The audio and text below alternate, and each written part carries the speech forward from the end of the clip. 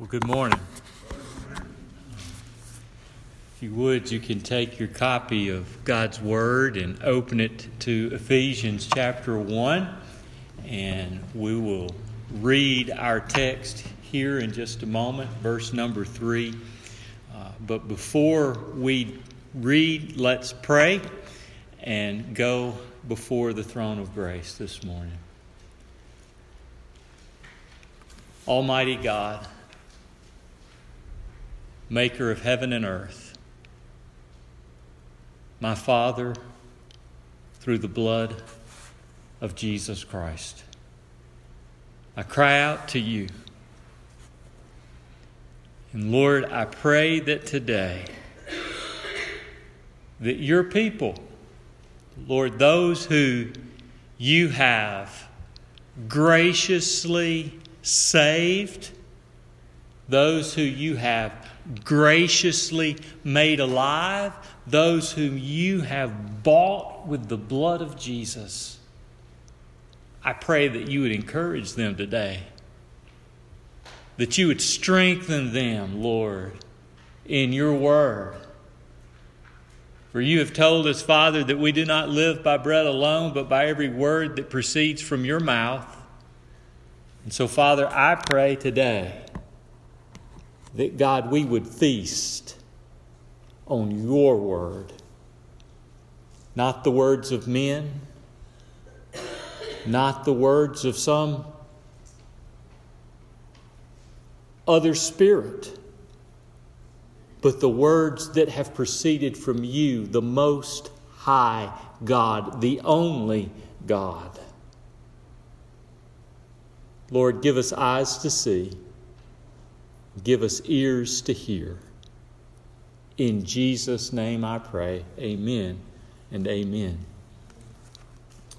Do you ever find yourself complaining about your life, your situation, and looking over at someone else's life, thinking, somehow the grass is greener over there, and feeling like, well, I feel like I'm not blessed like this person over here, and you just begin to look at their life and what they have, and you kind of want what they've got, thinking you don't have what they've got. That's called coveting, by the way. That's sin. But do you ever find yourself entertaining thoughts like that? Oh, don't look so sanctified right now. Because every single believer in here can find themselves in that predicament. We can find ourselves in that predicament, as sinful as it is. And it is a dangerous place to be. And the problem is that we find ourselves making too much of temporary circumstances and temporary things, and not making much of Him, our great God, and His presence, and enjoying His presence. And we've lost focus of really how blessed we are. No one in this room this morning is immune to that. Can I take off my mask this morning? I deal with that daily in certain areas. And I have to have a sobering moment, remind myself of the truth of the Scriptures and what I have in the Lord Jesus Christ. My friend, part of our problem is that we allow this world to become too much with us. And this world then begins to eclipse that which is of true value and eternal. That which is really true and really real becomes faded because the world becomes too much with us. We become like the teenager that posted the following on ChristianTeensForum.com. She posted a question, or sort of a statement of question. She said, I don't feel blessed. What's wrong with me? And then she posts her explanation of why she feels this way, or she answers her own question, I guess.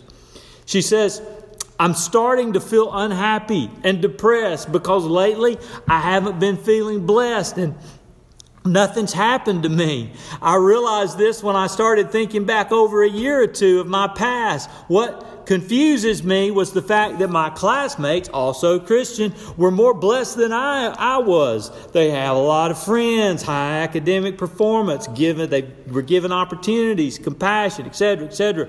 The fact that they were blessed with these things made me, in comparison, feel unworthy. It confused me because we shared the same faith, and almost always things just seemed to go well for them and not for me. And I fear this will repeat again in this school year coming up. Well, you know what? That may sound like a silly teenager, but whether you're 14 or 40, 15 or 50, that same diabolical way of thinking can creep into your life. And you've got to keep it out. Okay? You've got to be careful with it. Today, I want to encourage each of us in here. Take our eyes off of the temporary and off of the external and put our eyes on eternal realities that will help us to stay firm no matter what's going on in somebody else's life around us. Okay? That's important, guys. That's important. And in order to do this, we're going to return to our verse-by-verse study in the book of Ephesians, Ephesians chapter 1 this morning. Last week we settled in verses 1 and 2 of chapter 1, and I introduced to you the book of Ephesians by asking this probing question of verses 1 and 2. Why Ephesians? Why go through the book of Ephesians? Why journey through the book of Ephesians line by line and precept by precept? And I gave you some reasons right out of the text, right out of verses 1 and 2. And the final reason that I gave you was because the text said that there would be grace and peace multiplied to you. And we would find grace and strength and to stand in Christ as we sit in Christ and are confronted with who we are as children of God. And so today, I want you, this is the grace to you today from verse number 3 that we're going to read here in just a minute. I want you here in Valdosta to realize how, no matter how you feel, you are blessed bountifully and beyond measure. And so I drop as a title over verse number 3, that very phrase. And this morning will be part 1 of it. Because we can't be here all day today.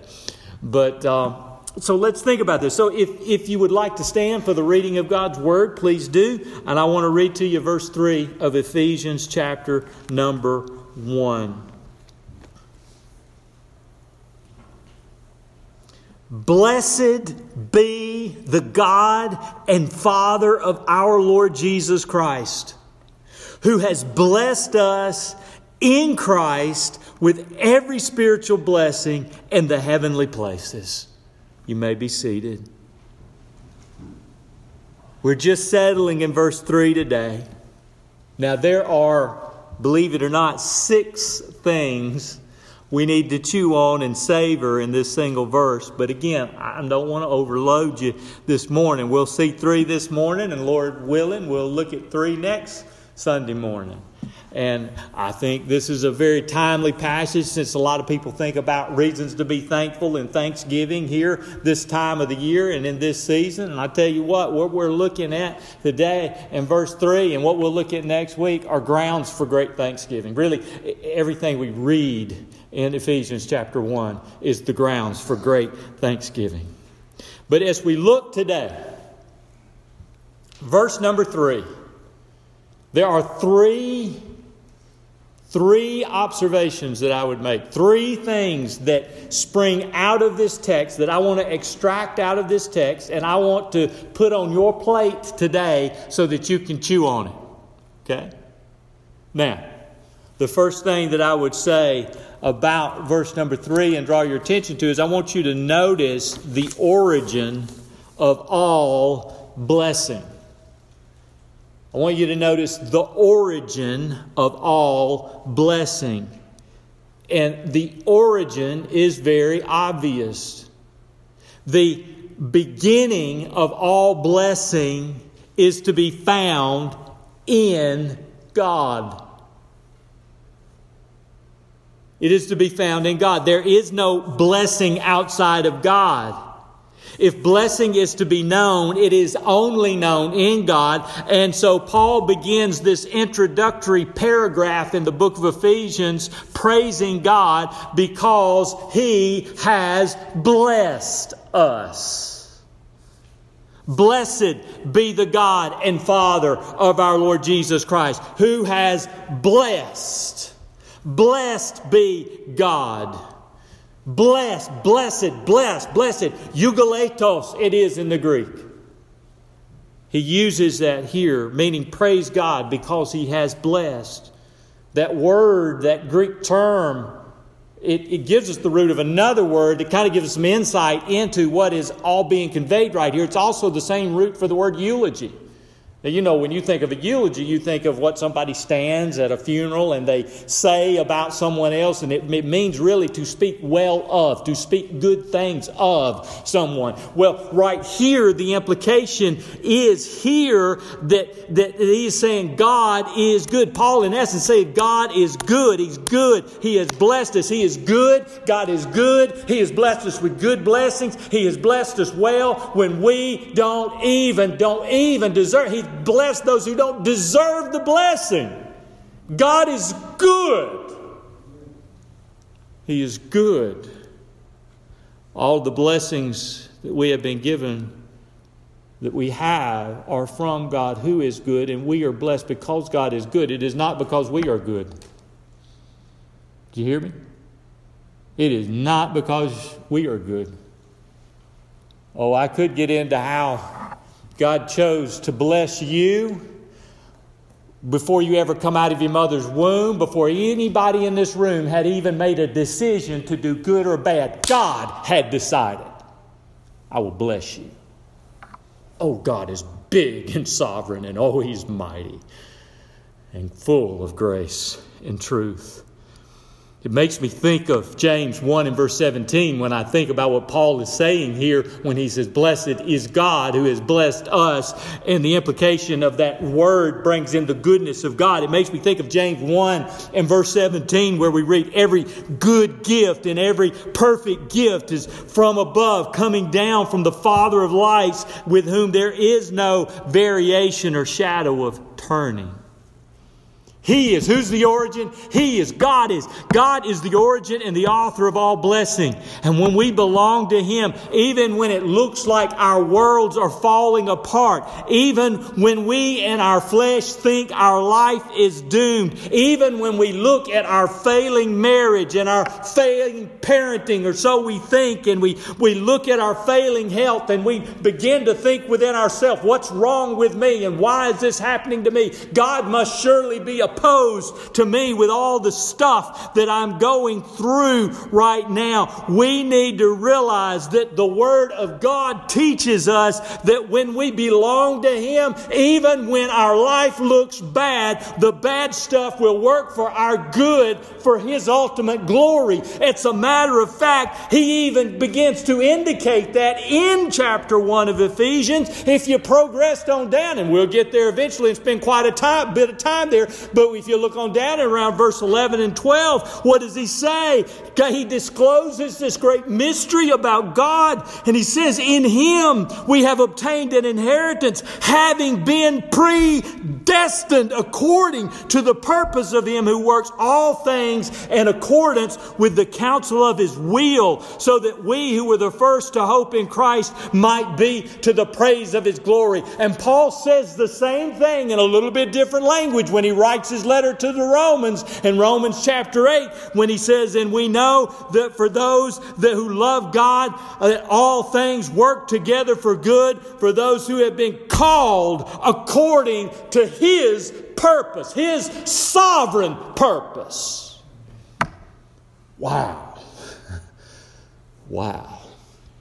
That's good. That's good. He is the origin of all blessing. You may say, Pastor, I hear you. God is the origin of all blessing, but I still do not feel like He is blessing me. And it makes me think, let's read on. Let's extract another truth out of this verse. Let's look at the objects of His blessing. God is a blessing God. He's a good God. He's blessing. Look at the objects of His blessing. Even though I've indicated it, let's make it obvious from the text. Whom does God bless? The text says that He has blessed us. Us. Well, who? Us. Well, who is the us in verse 3? Because it's not everybody. Who is the us? Us is the us to whom Paul is writing. And who did we learn last week from verses 1 and 2 that Paul is writing to? Well, in verse number 1, we saw that he is writing to the saints who are faithful in Christ Jesus. And what we learned last week, that's not some special class. That's not some special group. We learned that it means that he is writing to all Christians everywhere. Rich, poor, black, white, got it all together, still not having it all together. He's writing to all of them because they are saints by the blood of the Lamb. Now that's who he's writing to. So the question is, are you a real Christian? If so, if you're Christian, God is, listen to me carefully, God is not going to bless you. God has already blessed you.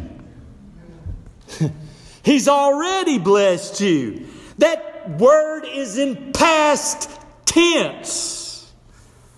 And as we'll discover, He has blessed us with every spiritual blessing we will ever need.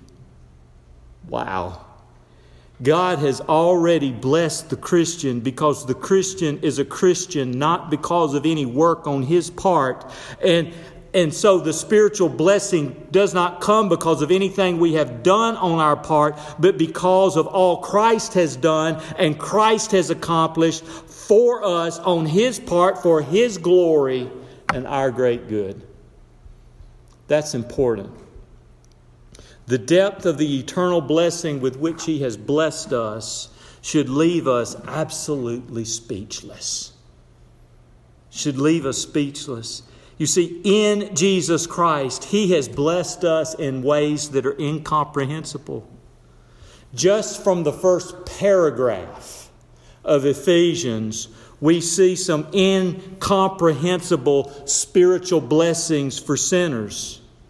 He chose us. He loved us. He predestined us. He adopted us. He redeemed us. He forgave us. He lavished grace upon us. He gave us an inheritance. He sealed us with His own Spirit. Wow. We could talk and talk. I'm not making those up. Those are phrases right out of chapter 1. Because he immediately begins to share some deep, eternal, spiritual blessings with which we have been blessed with. They're Paul's words, not mine. They're Bible words, not mine. He tells us the things. And this leads me to the next reality, to the third observation I would make this morning. I simply wanted you to see what the origin of all blessing. I wanted you to see the objects of all blessing. That's all of us who are Christian. And now I want you to see the omnibus of blessing. Now you say omnibus. Where is he coming up with that word? He's just trying to keep his alliteration going. Well, yes, but that's an important word because that's what we have here. Omnibus, by definition, means providing for many things at once. According to verse 3, we have been provided with many blessings at once. We have an omnibus of blessings. We have been given every spiritual blessing in the heavenly places. That's what the text says. In Christ, with every spiritual blessing in the heavenly blessings. It doesn't say, oh, God, He blessed us a little here. Oh, He blessed us a little there. It's not one little blessing, two little blessing, three little blessing, four. But what does the text say? It's more blessings than we can imagine. The text says He has given us every spiritual blessing. Every. That is wow. Oh, that. But yet, we don't act like it. My goodness. He has blessed us with every spiritual blessing. He has given us an omnibus of blessings. Saint, please, when Satan comes and whispers to your flesh that you're a cursed thing, your flesh then foolishly listens and you will tell yourself, well, you're a cursed thing. And you'll begin to believe the lie that Satan has spoken to your mind. And so you look at the things of the world and you compare your lack of good stuff to those who have much, and your mind agrees with your flesh and Satan's lie. And then Satan's lie then binds you and it weighs you down, and you look like a bunch of sour, depressed saints. And you know what? Some of our lives, if people looked at us and they saw what we're exuding, they would think, if that's Christianity, I don't want to have nothing to do with it.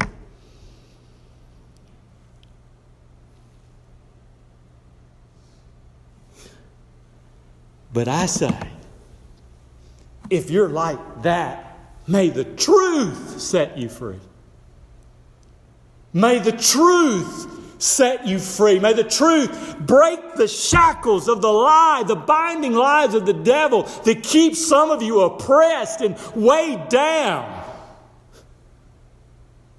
The truth of the Word, the truth is, Christian, you have already been blessed with every spiritual blessing. It is all yours through the new covenant of grace written in the blood of the Lamb. You are blessed and you are highly favored by God, so praise His name. It has nothing to do with you. It has everything to do with Him. Preach it to yourself. When you get up in the morning and you look at yourself in the mirror, don't let what stares you back depression. A long time ago, I quit. I used to have another little mirror where I looked in the back to see how that hair was coming out. I quit doing that. I know it's gone now.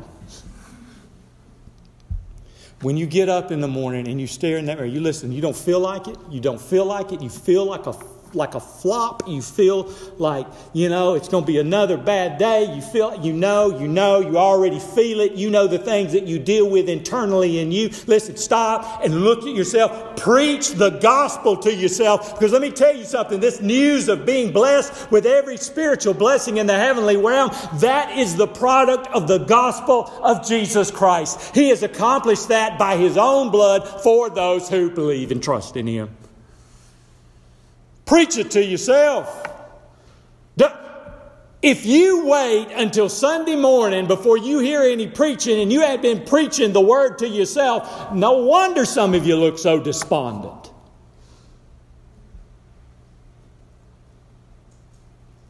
Preach to yourself these wonderful truths. Preach them. You are blessed bountifully and beyond measure. Christian. Key phrase here, in Christ. You're blessed in Christ What does it mean to be in Christ? It means to be genuinely saved. It means to be born again. It means to be among those whom He has forgiven. It means a lot of eternal and weighty things that we're going to see here. And Ephesians 1 may scare some of you, because there's some terms in here that most preachers will run from. But I'm not shying away from a single one of them. I believe them because they're Bible. You say, what's he talking about? Just read the book of Ephesians. I asked you to read it. I said, read through 6 chapters. Read it. Read chapter 1. You read a chapter a day. And read it and reread it and read it and reread it and read it and reread it and read it and reread it and read it and reread it and read it and reread it. And every time you read it and reread it, you'll see something different, something new. And when you read it and reread it and read it and reread it, when you come in here, that text is going to own you. And I'm telling you, preaching's going to come alive to the church.